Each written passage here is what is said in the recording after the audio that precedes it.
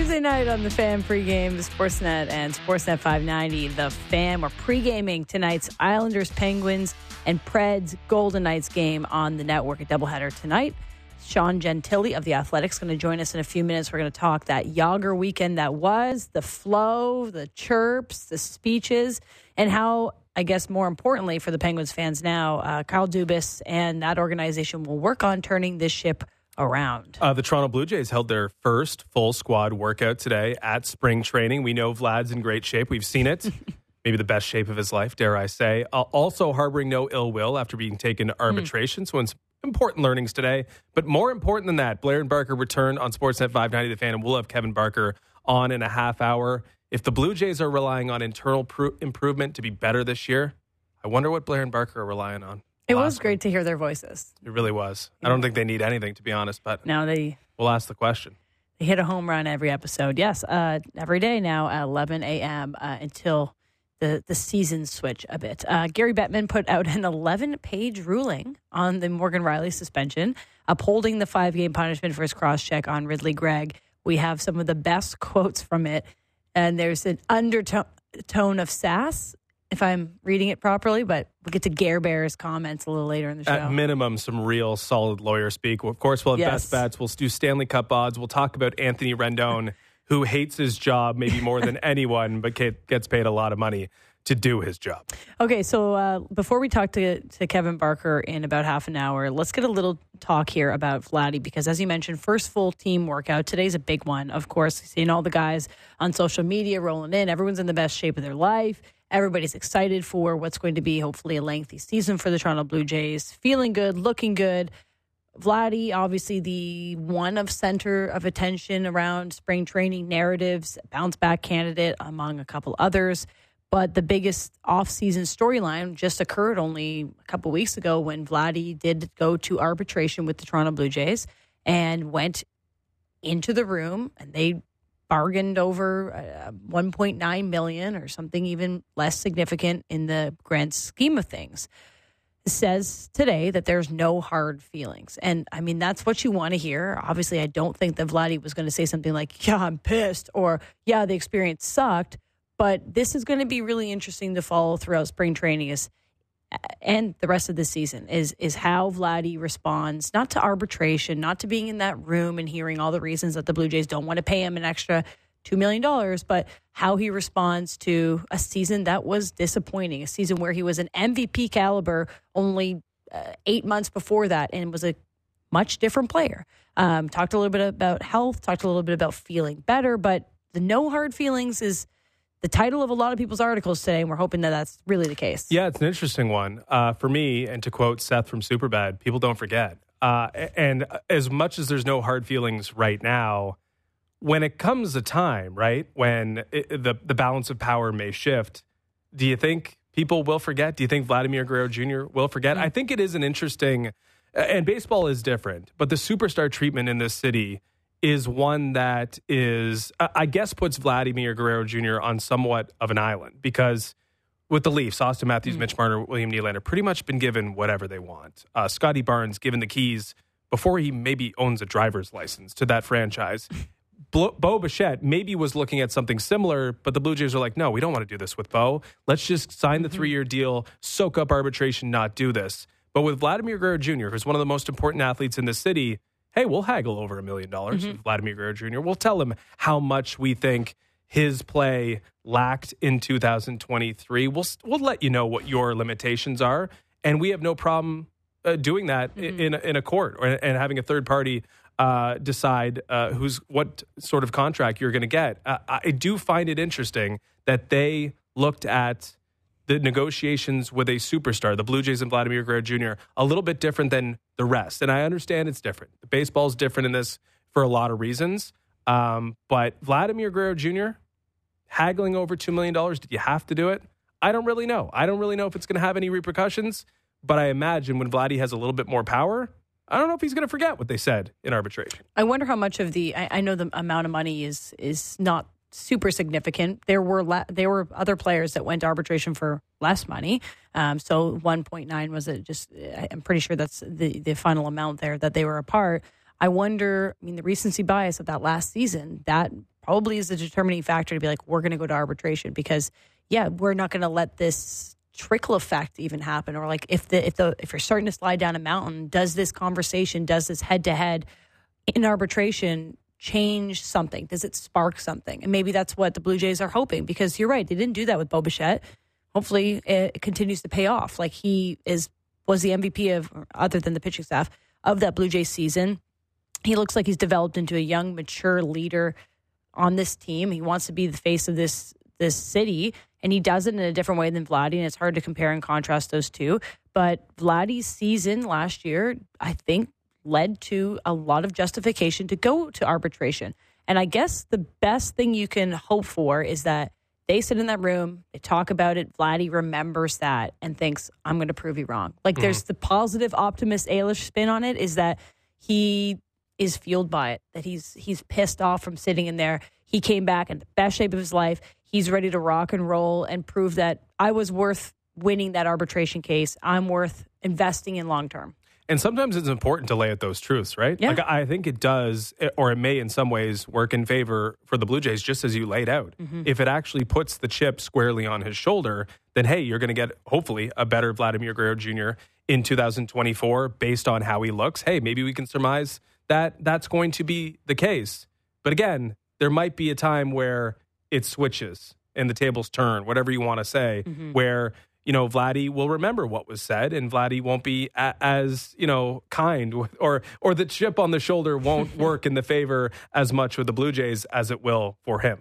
All right, we'll get into more Vladdy talk with Kevin Barker at 6:30, of course, of Blair and Barker, and we'll continue our Blue Jay spring training look ahead. But let's bring in Sean Gentili of The Athletic. Are you wearing your Yager mullet while you speak to us right now? I was psyched to hear the tail end of Vladdy talk. I thought you guys were bringing me on to talk baseball. Yeah. What are your hot takes? Is Vladdy in the best shape of his life? Is it gonna change things this year? Your column. My column. I can't believe we're in best shape of his life season already. Everybody's in. It's that time of year. Let's go. Yeah, it really is. We are firmly in best shape of your life season. It's a problem if you're not in the best shape of your life, at least if you're playing for the Toronto Blue Jays right now. Jaromir Jagr had no problem being the best shape of his life. I guess you can't really say that at 52, wherever he's at, but he's pretty damn close, I imagine. What was the weekend like in Pittsburgh? And if you have like a take-home, what you learned, what was important, what stood out from the celebration of Jaromir Jagr that was, frankly, long overdue? I think you said it, Justin. That was a long time coming, and I think a lot of that had to do with, it was both sides to some extent, but one of the big concerns, I think, and one of the big things that stopped this from happening for years was that Jagr sincerely thought, with some stuff to back it up, I suppose, he was worried he was going to get booed. Like he thought he was going to come back. He thought he was going to come back to town, and that people were going to, transport back to 1999 when he asked for a trade, and they moved him to Washington, and whatever. Then 2011 when he, signed with Philly, coming back from Russia. Like those, but those are dots on the resume for him, right? Those aren't those as far as that guy's legacy in the city. Like those have kind of blended into the background over the years, and time has a way of healing all this stuff. And yeah, man, it was. You guys mentioned the mullet wigs. It was like prime. I'm not quite old enough to remember Jagr-mania in 90, 91, and 92, but I feel like it had to be pretty close. It was nice to see.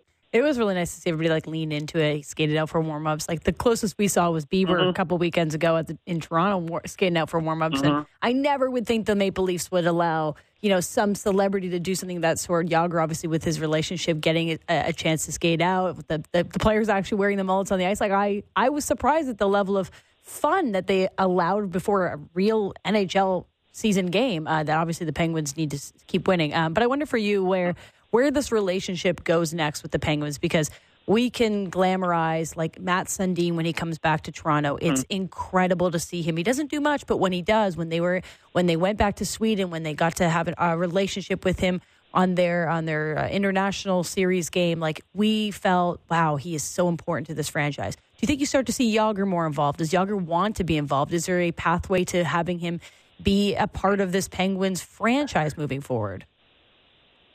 I mean, the short answer is yes, there absolutely is. And part of that has to do with the work that was done by Kevin Acklin, who's the president of the team. He's been around for a while. He's a local guy who's, worked his way up to the point now where he's the president of the franchise. He's a Fenway Sports guy now. Like, he's officially been hired. He's going to be in that job for a while. He's a guy who, was whatever in college whenever they were winning cups in the early 90s. So Kevin Acklin loves Jaromir Jagr as much as anybody, and he was, like, instrumental towards showing Jagr the love over the last few years and convincing him that this is something that was worth his time and something that was worth doing and something that wouldn't backfire. Because that's, like, one of the skeleton keys to, like, understanding Jagr, like Jaromir Jagr, because he's, made some odd decisions in his life.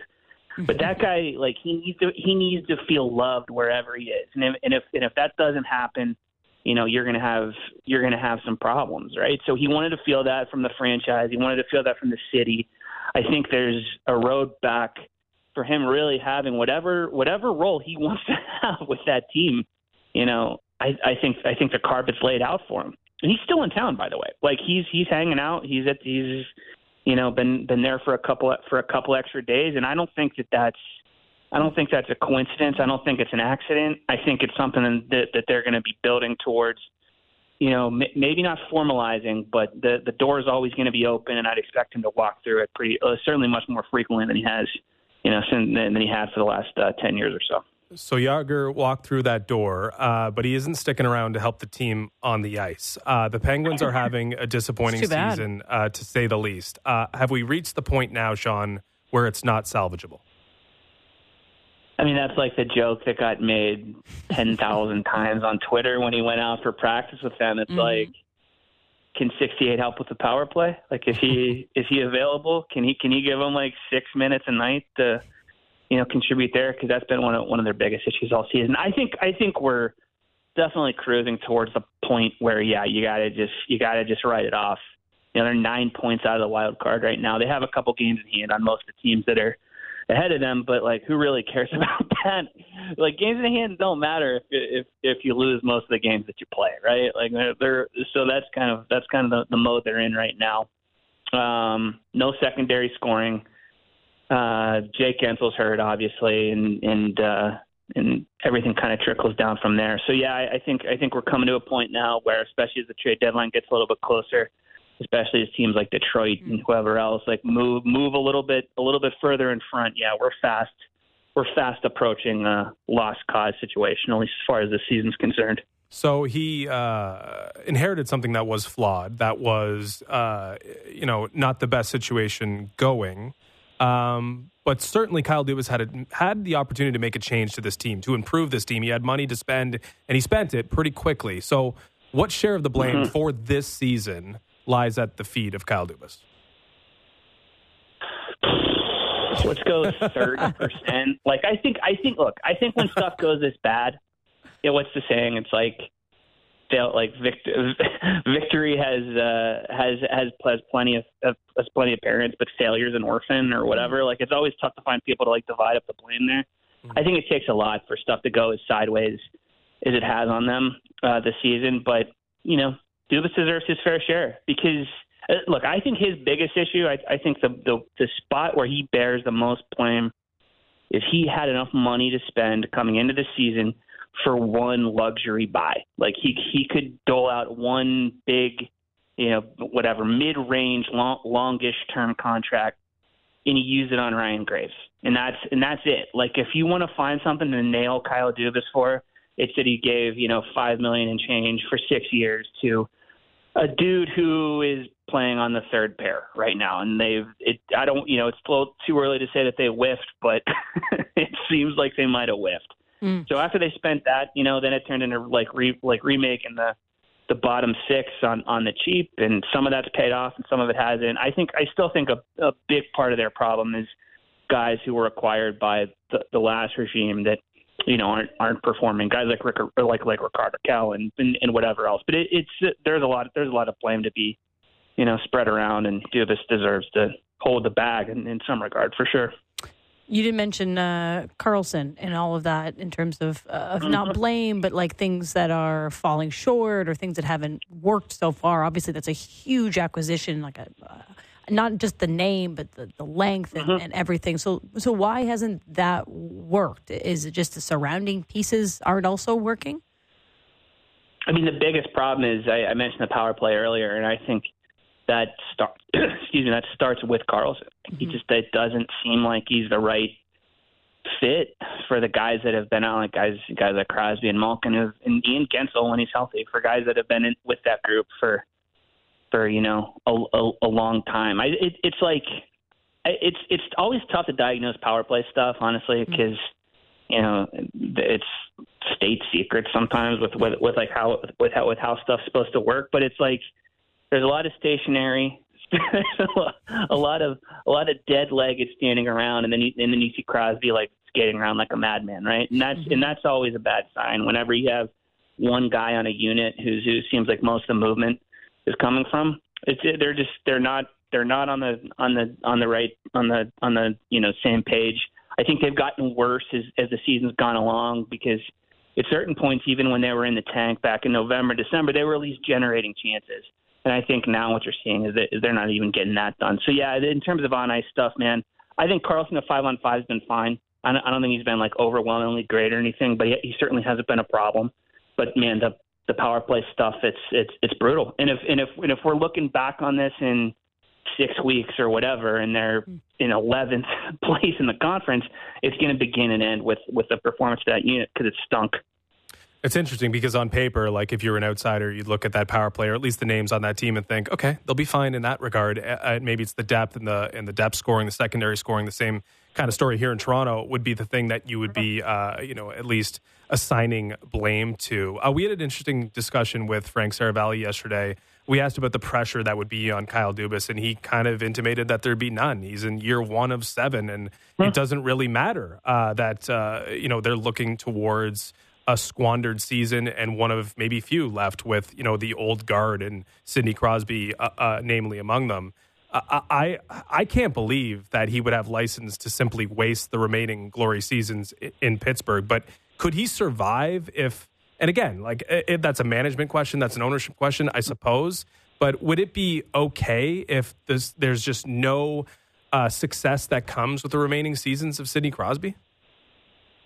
It's a great question, and I think that's something that they're staring down the barrel at right now, right? Because if you just presuppose that things aren't going to work out for them the rest of the season, man, I mean, we know how quickly the end can come for elite players. We've seen it in the past, Hall of Fame, top 50, whatever. Joe Sakic is the one that I always think of, right? Where he was an MVP candidate, and he woke up in training camp the next season, he wasn't. And that was just kind of it.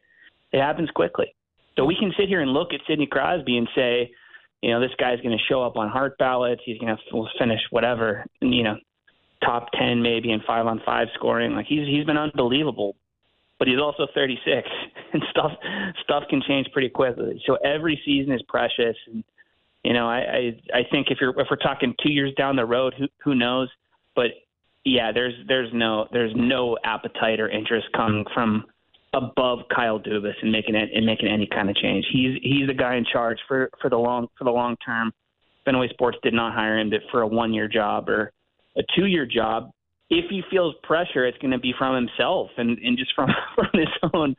Not to get too high minded about this, but he doesn't want to be the guy that wasted the last few years of Sidney Crosby's career. So I think that's what it's about more than anything. But man, he's also, that being said, not going anywhere. There's no pressure from above him. He's going to have that job for a long time. Last one for you, Sean, and it's about Sidney Crosby.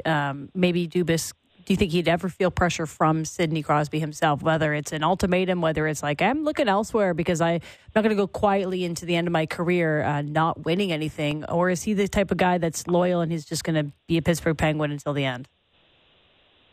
I think it takes a serious situation for Crosby to put his thumb on the scale with this stuff. Like it happened with a year, oh my God, it was the summer before last, whenever Evgeny Malkin and Chris Letang were both UFAs.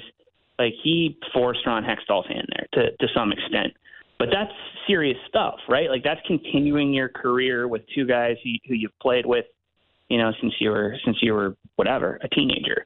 So that's like kind of off on the side, like as its own separate thing. I don't think he is in Kyle Dubas's ear when it comes to like, say, what do we do at the trade deadline this season? That's just like that's not really his style. That's not the way he moves. And I know like his goal is and was and will be to finish his career in Pittsburgh. I think it would take something going pretty sideways for him to come off that, because that dude hates change. He is a creature of routine. Mm-hmm. Once he makes up his mind, he tends to stick to it, and I can't imagine that changing. It would certainly take a whole lot. Well, they definitely give you lots to write about there in Pittsburgh, From Jágr to Dubas to Sid to Gensel to the trade deadline. You will certainly be busy, but we appreciate you taking the time tonight to chat with us. Absolutely, guys. Anytime. Thanks so much. Sean Gentile of The Athletic ahead of Islanders Penguins. That's up next on Sportsnet. Sportsnet 1, part of our doubleheader tonight. It's fascinating. Like, if you're trying to make the best out of 7 seasons, if you're doing your job, I suppose, like, do you want it to be as bad so that you force the issue? Do you strip it down before the deadline here? Do you make sure those conversations happen? Pittsburgh, again, you just said it. As interesting a team, I think, to write about right now or talk about. Unless you're the Toronto Maple Leafs, who have been... Or unless you're Gary Bettman. And you want to get deep into the laptop, an 11-pager. Unless you are writing an 11-page... remember when you were in university, you had to write like your final practicum or whatever? Sure. Gary Bettman did this for us today. 11-page ruling, making it clear, there's just some of this makes me giggle, making it clear that Ridley Gregg's slap shot into the empty net before Riley's cross-check was, quote, utterly irrelevant. It's just the funny words. Based on my review of the video, I find that Mr. Riley's actions were not merely careless or reckless, they were intentional. He then goes on to suggest that Riley's suspension might have even been longer if it had not been for his previously clean record. So there's your Lady Byng candidate. Mm-hmm.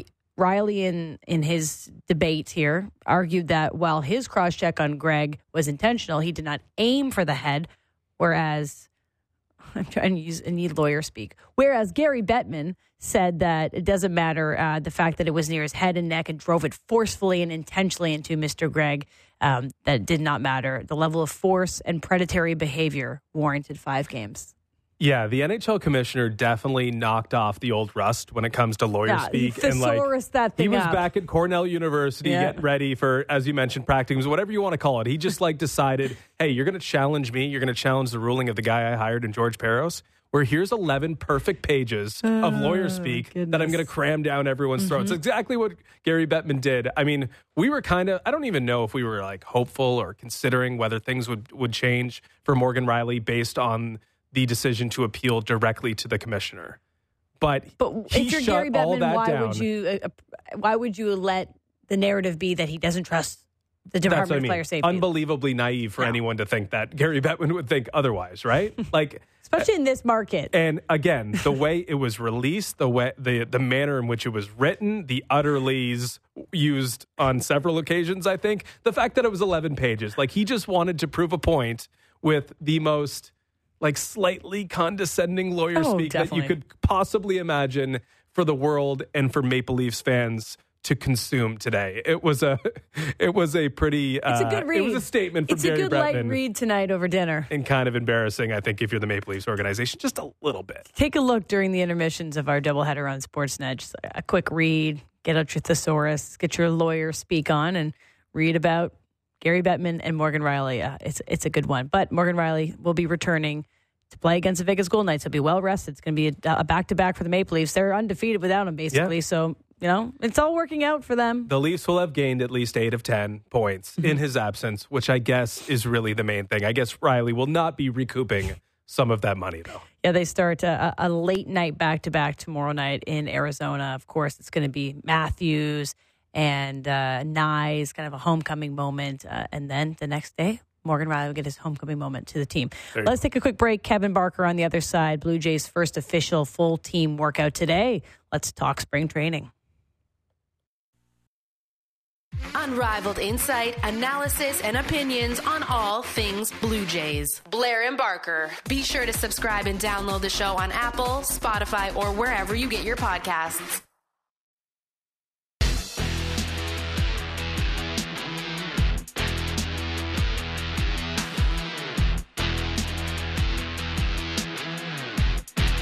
We're back on the Fan pregame Sportsnet and Sportsnet 590. The Fan. The boys are back in town.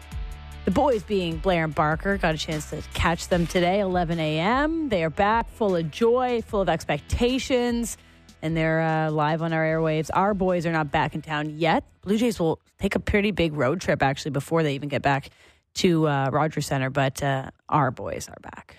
It's not like we have a closed roof stadium. They're building it. They're in the middle of construction. They can't even play right. The field is ripped up. That's true.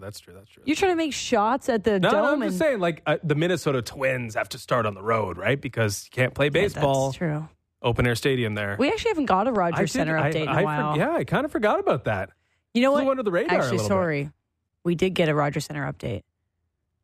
There are cup holders in the 100s, people. See, if there's cup holders, like, that seems like the last thing, the last move. Installing the cup holders, we're ready to host baseball games. No, they've got cup holders, and the Blue Jays tweeted that out, and I think they got a little bit of sarcastic responses from the fan base, who I saw a lot of quote tweets being like, didn't get Shohei, but we got cup holders. I'm like, I mean, it's a tough thing to tweet out in the middle of an offseason when people are like hungry for signings. I mean, I would rather Shohei Ohtani. We'll take the cup holders, though. We'll like the cup holders over like a mid signing that's not going to age very well. Because those cup holders are going to age beautifully. Yeah. The worst is when you have to shuffle your way through the 100s. Oh, you kick over your beer? It's like... Yeah, but I'm looking at a video right now of the cup holders, and they look pristine. Ready to go. You're ready to put a couple pints in there. We're waiting to get Kevin Barker on for sure. But the story of spring training, it's different because I think we're going to talk to a lot of guests over the next little while about the story of spring training, and I think you could probably narrow it down to three. Three of the biggest. Okay. Like what the are three the answers. The three answers that we'll get. Alek Manoah. Right. Vladdy's best shape of his life. Vladdy bounced back. Yeah. And then this third one for me could either be, is George Springer just old and are we just like accepting his demise?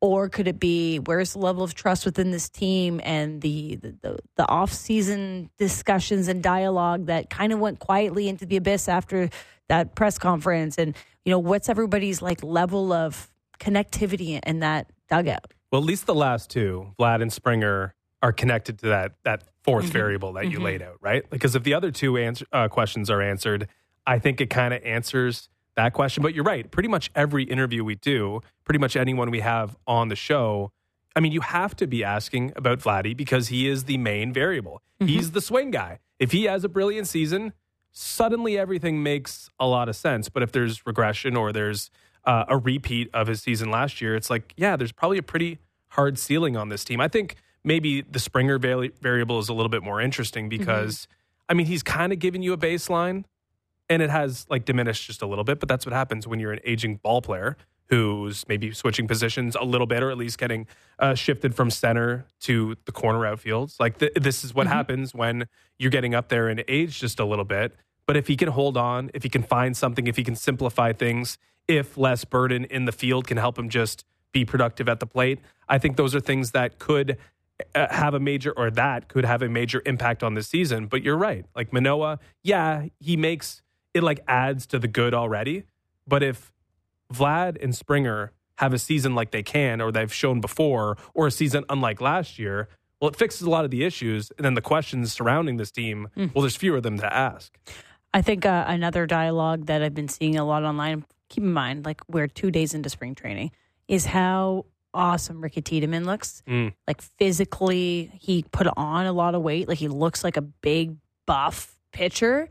The way that he's already throwing the excitement around him, he's a top prospect. Like he's the number one ranked left-handed pitcher in MLB world. Like he's the best guy. But everybody online is talking about how he looks really, really great. Yeah. And what does that mean? Like, are the Blue Jays holding things close to their are they holding their prospects back this year? Because they have. They've been very cautious with some of these young guys and not thrusting them into it. Sure. But if you have a guy knocking on the door that is as incredible as Ricky, hitting 100, looking amazing, and you have questions about an Alek Manoah, or you have questions about the bullpen depth, like are you going to hold on and wait until it might be too late? And are we going to bemoan the lack of signing in the offseason if, say, Orelvis Martinez steps up and is suddenly a contributor for this team in a really positive way? Or the same with Addison Barger. Like, you can be thinking differently about the offseason for the Blue Jays if one of these guys, as we just outlined, is ready to fill a spot that we're kind of unsure about. So those are the questions that will be answered in some ways, I guess, in spring training. All right. While we keep our attention on spring training, our guys are back in town. It is Kevin Barker of Blair and Barker. Everyone's in the best shape of their life, and it looked like you were today, Kevin, back on the airways. Thanks for joining us. How's it going? Yeah, thanks for having me. Hey, look, that's the best shape I've ever been in as a broadcaster. Yeah, ever. I'm so proud of you. Oh, yeah, I'm ripped. Like, I can, I can walk a solid half a mile without panting or, I'm in pretty good shape. And my buddy Blair there's wearing, medium shirts and like we're raring and ready to go. We have, we've gotten together and, done some things to try and make us in the best shape we can possibly be in for the stretch run. So hopefully we can do that. Just like the Blue Jays, Blair and Barker is relying on internal improvement. Absolutely. Well, if you can't improve yourself, I mean, what sense is it to go outside the organization and try to bring in other guys? So yeah, I mean, this is it's sort of a running joke. It was the same way when I played. Like you could. Walk up to your buddies and even some coaches would walk by and be like, man, boy, you look good. And I'm like, yeah, I look the same as I've always looked. Like there's no different, it's a mental grind to try and get to this point and just try and get through spring training without getting injured. And, there's not a ton of spots available for the Blue Jays to fill. This is mainly a bunch of veteran guys trying to get together and make a serious run at this. It would help, I think, if they start hitting. Like that's the goal here. We had Buck Martinez on today, and they're talking about the little things. Nah, it ain't the little things. It's how do you hit better. Like look, their pitching for the most part is predictable. There's some guys you can point the finger at, Manoah, and what you're going to get from certain guys, but for the most part, they're predictable. Offensively, do you expect George Springer to have 30 and 80? I mean, one would think with giving him $150 million that's hopefully what you get sooner than later. But the last couple of years of the Blue Jay, you haven't seen that. Vladdy, you really don't know what you get. He looks better. Kirky, right, he looks better. Danny Jansen, can he play 90 games? Like there's some things that some guys need to do. And if they do that, because of the way they pitch and how smart they are pitching, that'll be all right. Yeah, I was listening to you guys earlier today, and it was great to hear Buck as well. It makes it feel like we're right back into the swing of things. But you're talking about the offense for the Blue Jays, and I think feels like a different approach. And not to put words in your mouth, but when you were talking to Blair, it was like maybe they went at this a little differently with like Justin Turner and IKF and like some of these outfield or these roster battles. Like, are they changing how they're approaching scoring runs this year when you look at the way the Blue Jays are constructed? Yeah, I don't know how. Like, I've heard that before. I'm very confused. Like, look, I don't like to always say that I've been in locker rooms, but I've never seen a locker room with 20-some guys. Now, half of those are position players trying to have the same approach, right? It's every guy has a thing that they do well, and it's not you have your buddy who's trying to do the exact same thing. That's rare. Like, it's a very individual approach. And for them to come out and say that, they're trying to put more balls in play, I don't want Vladdy to do that. I want Vladdy to hit 40 homers. I want him to get frisky. I want him to be on time. I want him to have good stretch in his mechanics. Like, I want him to do things with pitches that he can drive in the air and do serious damage. And look, let's face it, if he has another 24 and 93 or 4, there's going to be some changes made. Like that I think is where we're at here is some guys got to be to their fullest, right? I just mentioned the George Springer thing. You crack jokes at that, but they dropped a ton of money on him. Like, it's time to see 80 RBIs. Can we see that and stop, just saying it's okay to play however many games he's playing? I don't want that. I mean, it's fun to say that he can stay on the field and they're moving to the right field. Offensively, they need to do some special things this year. The rotation, I think we got lucky. Like, you can say that, right? Me and Jeff, we talked about that rotation all year, and Jeff brought this up. They got real lucky with us covering it and them trying to just go out there every 5 days. There wasn't a whole lot of bumps in the road. I mean, the Manoah thing, I guess, yeah. They still had 4 guys at 30 starts. Can you expect that this year? Bassett's 35. Gosman's 33. Like, that Gosman thing with the 2 pitches and the split finger, it's a lot. He's thrown a lot. So I just think, for me, if any you could take anything into the spring training, mass baseballs. That would sort of cure all of these things, right? You know, it's that pay attention to all the little things. No, would we remember Vladdy being picked off at second if they were breaking? No, we wouldn't. So I think that, for me, will, you know, hopefully with Donnie baseball and just being able, if you're a veteran guy, to walk up to somebody who's done it before, who's been through it. When you ain't hitting the breaking ball, you're chasing that thing, walk up to Donnie baseball and go, hey, what did you do? God, you couldn't do that to Guillermo Martinez. No offense to Guillermo. He's a good dude. You know, he's going to sort of play the line there and be the organization guy, which every team needs that. But they also need that guy who's been there and done it before. So hopefully Donnie baseball being a little bit more involved offensively will help everybody, because the first 4 guys in that lineup, boy, they got to do some party out front and do some serious numbers of that. Another thing you guys talked about all last year was the lack of cleanup hitter. With Justin Turner now in the fold, do you guys have to ask that question anymore? Yeah, I mean, he's never. It's rare that he's ever hit cleanup. You know, again, I think it's sort of the professional at bats he will have. I know people roll their eyes at that, and sometimes I do, but it's, you know, when you're seeing in the 330s with runners in scoring position, you can't roll your eyes at that. I mean, I know he's 39 years old, but look, sometimes dudes are late bloomers. And just, you know, again, I hate to say the protection part of it. I think it's a lot of, you know, Vladdy, go do your thing. Don't try and do everything. And if you can surround him with a few more guys that just know how to go up there and not, you know, let all the khaki noise and, you know, everything that's headed in 17 different directions trying to interrupt what you're trying to do as an offensive player, the Jays need that. And, you know, maybe Justin's not going to carry their team for 2 months, but he sure ain't going to hurt. And being able just to use sort of line to line and shortening up with 2 strikes and driving in a run with a dude standing at second. They had like 2 or 3 guys that only hit 4 homers with a runner in scoring position. Mm-hmm. That ain't going to do it. So anybody that can come in and actually have those at-bats when it matters the most, you know, it's not going to hurt this team. Again, we put all the pressure on Vladdy, and maybe it's a little unfair because there's other guys around him. I think it's a collection of a bunch of guys, right? You know, Dalton Varsho is going to have to hit 20 homers. Can he have an OPS of 800, right? You know, I think Caleb Joseph came on your show yesterday and said if they loved him defensively and thought of him only as a defensive player, he'd be playing center. Well, I mean, that's a pretty smart thought process when you're going to be hitting 6th or 7th and you need to do some things in the air to help this team, especially where the Yankees are at. And, you know, the Red Sox are probably the worst team in the East, but they can hit. So you're going to need to score some runs. And, you know, we talked to Pete Walker. He's trying to figure out ways to maneuver the rotation because of their age. And they have the oldest aged rotation in the East. I mean, I hate to say it, but that's a thing. So it just sort of comes back. You can point the finger at the offense. They do some things offensively, score some more runs. I really do think things will fall in place. If they don't, I mean, you're sort of looking at a 4th-place team, and I don't want to be negative this early in the season, so hopefully they can figure it out offensively and hit the ground running. What'd you make of Justin Turner giving the shout-out to Blair and Barker that he heard that Bo Bichette wanted him to be on the team? You guys might have manifested a signing for the Toronto Blue Jays. How's that feel?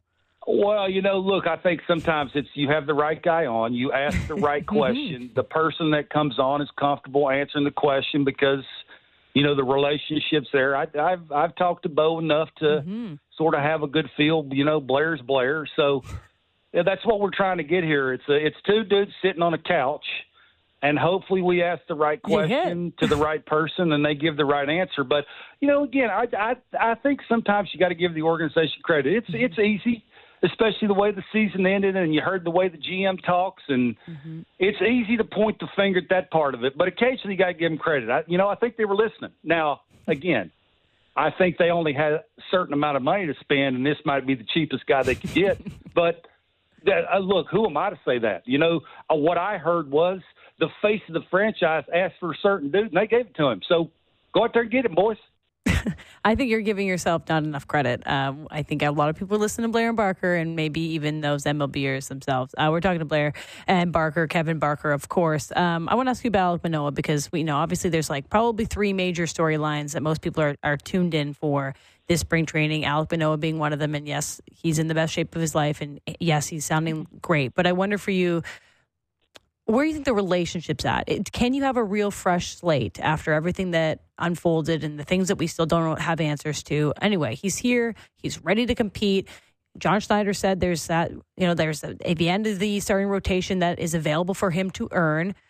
Does he earn it? And what is the leash on him getting a spot that really is concrete, Alek Manoah in the starting rotation? Yeah, I think he's got to earn it. I mean, I think John Snyder's saying all the right things, and he's competing for a job. I'm not real sure I'm buying that, because I do think that Alek is, in his career to a point where you sort of got to give him a little bit of a leash, right? I mean, look, who am I to judge somebody who, has done the things that Alek did in an off season? I don't know. I want to say he took it off, but he just didn't show up the way I think he expects himself to show up, and also the organization and Pete Walker. Pete Walker puts a lot of pressure on these dudes. Like, every single guy that's in that rotation is expected to give them 200 innings. Like, that's a thing, right? It's 890 innings from 5 dudes or 6 dudes or however many dudes you need. So, look, I'm at the point with these guys, I don't care about their feelings. Do you guys?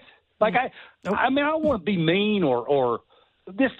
These dudes make a ton of money.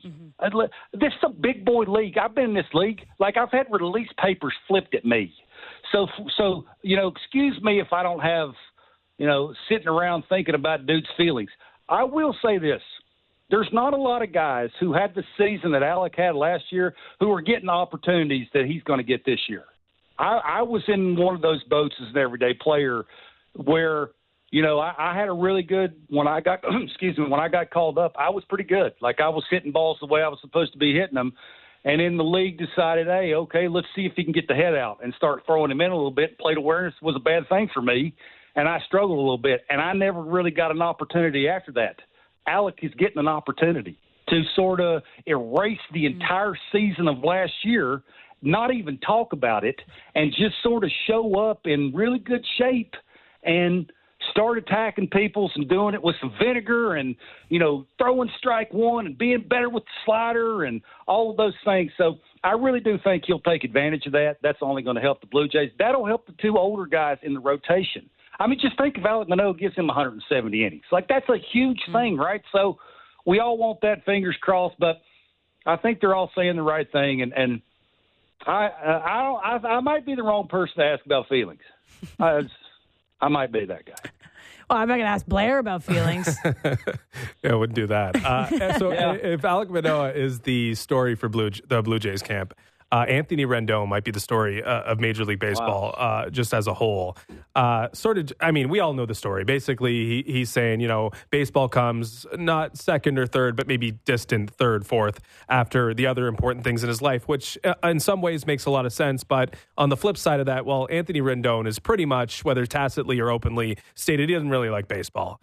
How many Anthony Rendons did you come across in your playing career? Like, is there a lot of this in baseball, or is this a special case of someone who's ultra talented but hates his job but does it because he's making a lot of money? Yeah, look, I'm sure there's a bunch of them around. I didn't hang out with that group. Like, I was one of those guys that fight and claw and, trying to stay in the big leagues, trying to be noticed. It was, if I didn't love it, I wasn't going to be noticed. And there's a certain part that goes with you want to be the best you. I think you have to love what you're doing to a certain extent. It is truly amazing when somebody dumps a bunch of money on you, how you can say really stupid things. Like, let's not lie about that. And I do think, if this is just me, if I were the owner of that organization, I'd released him already. There's just so many bad things that have went on with that organization, and their best player, if not the best player in baseball, is never on the field, and it's just you never can sort of point to doing the right thing, right? Or can we go out and get better pitching? Can, you get guys that you spend a ton of money on, just happy that you spent a ton of money on them, and they show up and they're playing a childhood dream. No, you can't even get that. So, yeah, it's a shame, right? Especially when it's sort of the dudes that make all this money job to sell it to the younger people coming up. Mm-hmm. I don't know if you guys noticed, not a ton of people a lot of the times watch baseball, and then they hear people like him talk, and what would make them want to run to TV sets and watch it? So, yeah, it's a slap in the face. It's a slap in the face to his organization. It's a slap in the face for people like me who did absolutely everything to try and stay a big leaguer, and it's not the easiest thing to do. So, I don't want to be mean or anything, but I'm not real sure how he still has a job. Yeah. That's just me. I mean, great points about like that next generation too. That's you're setting the stage for hopefully newcomers to want to play baseball. The best player you would argue in Trout wants nothing to do with trying to sell himself, which is okay. I mean, not everybody can do all of it.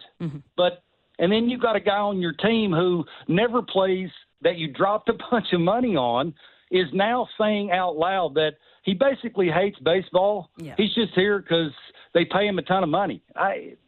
Boy, that's hard to take, and it's impossible to root for that organization. So, well said. Hopefully Trout gets traded to somebody that matters. I mean, he'd look good in the Phillies uniform. There you go. Kevin Barker, over under 10.5 new, fresh golf polos for this season of Blair and Barker. I mean, they're pretty expensive. Like, I know we get some free stuff on occasion, but it's a different brand. So and, I like to stick with what fits me nicely, because if you look good, you talk good. And, I am in the best shape in my broadcasting career, so I like to add a little different, All right, colors to it. I know my wife is a big fan of red. That's her favorite color, so I try to mix in some reds. And, it is gloomy outside, so I don't want to get too bright colors. So I got to have colors for the beginning of the season. I got to have colors for holidays. So I'm 10 strong. I'll give you half that. Okay. How about 5? There's still lots of time to add. 5 new ones to the repertoire. You're headed down to spring training soon, so you might pick up a couple, Maybe there's an outlet. 5. Well, if you notice, it's the Canadian dollar to the American dollar, and, it's steep. So I got to... we're dealing in tough times here. Yeah, so it's baby steps. Yeah, I will. Let's just say this: I will do my part to try and bring as much color and smiling to my part of Blair and Barker as I possibly can. How's that? I made fun of Jeff's shirt today, and he didn't talk to me for like 15 minutes. So, it's like all I got to say to Jeff is, "Are you going to wear that shirt?" And he's like, "Whoa, what? What are you talking about? Nice pants." And I'm like, "Well, nobody can see my pants." So, well, you guys have a lot of fun. That's the beauty of our show. Yeah, we're glad to have you back on the airwaves.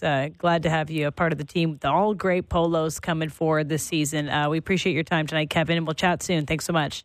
Absolutely. Take care, guys. See ya. Thanks, Kevin Barker of Blair and Parker. They're back 11 a.m. on Sportsnet 360, Sportsnet 590, The Fan, Sportsnet TV, Sportsnet Podcast. All over the place. Sportsnet Fashion, Sportsnet Style. Very, very quick on Rendon. He makes a great point. When there is someone in any, a job, school, whatever, there are people that are negative. They just bring down people around them. And Rendon is that. No wonder they don't have success over there, because people get sucked into his negative orbit, and you don't get the best out of each other. It could not be more predictable. Good thing Shohei ain't there. Tough, sad scenes. All right, quickly, our best bets for tonight. We have 1 minute. The Kachuk Bowl is tonight. If you missed it, both to score a goal tonight, plus 550. I always like a narrative pick. The brothers going head to head.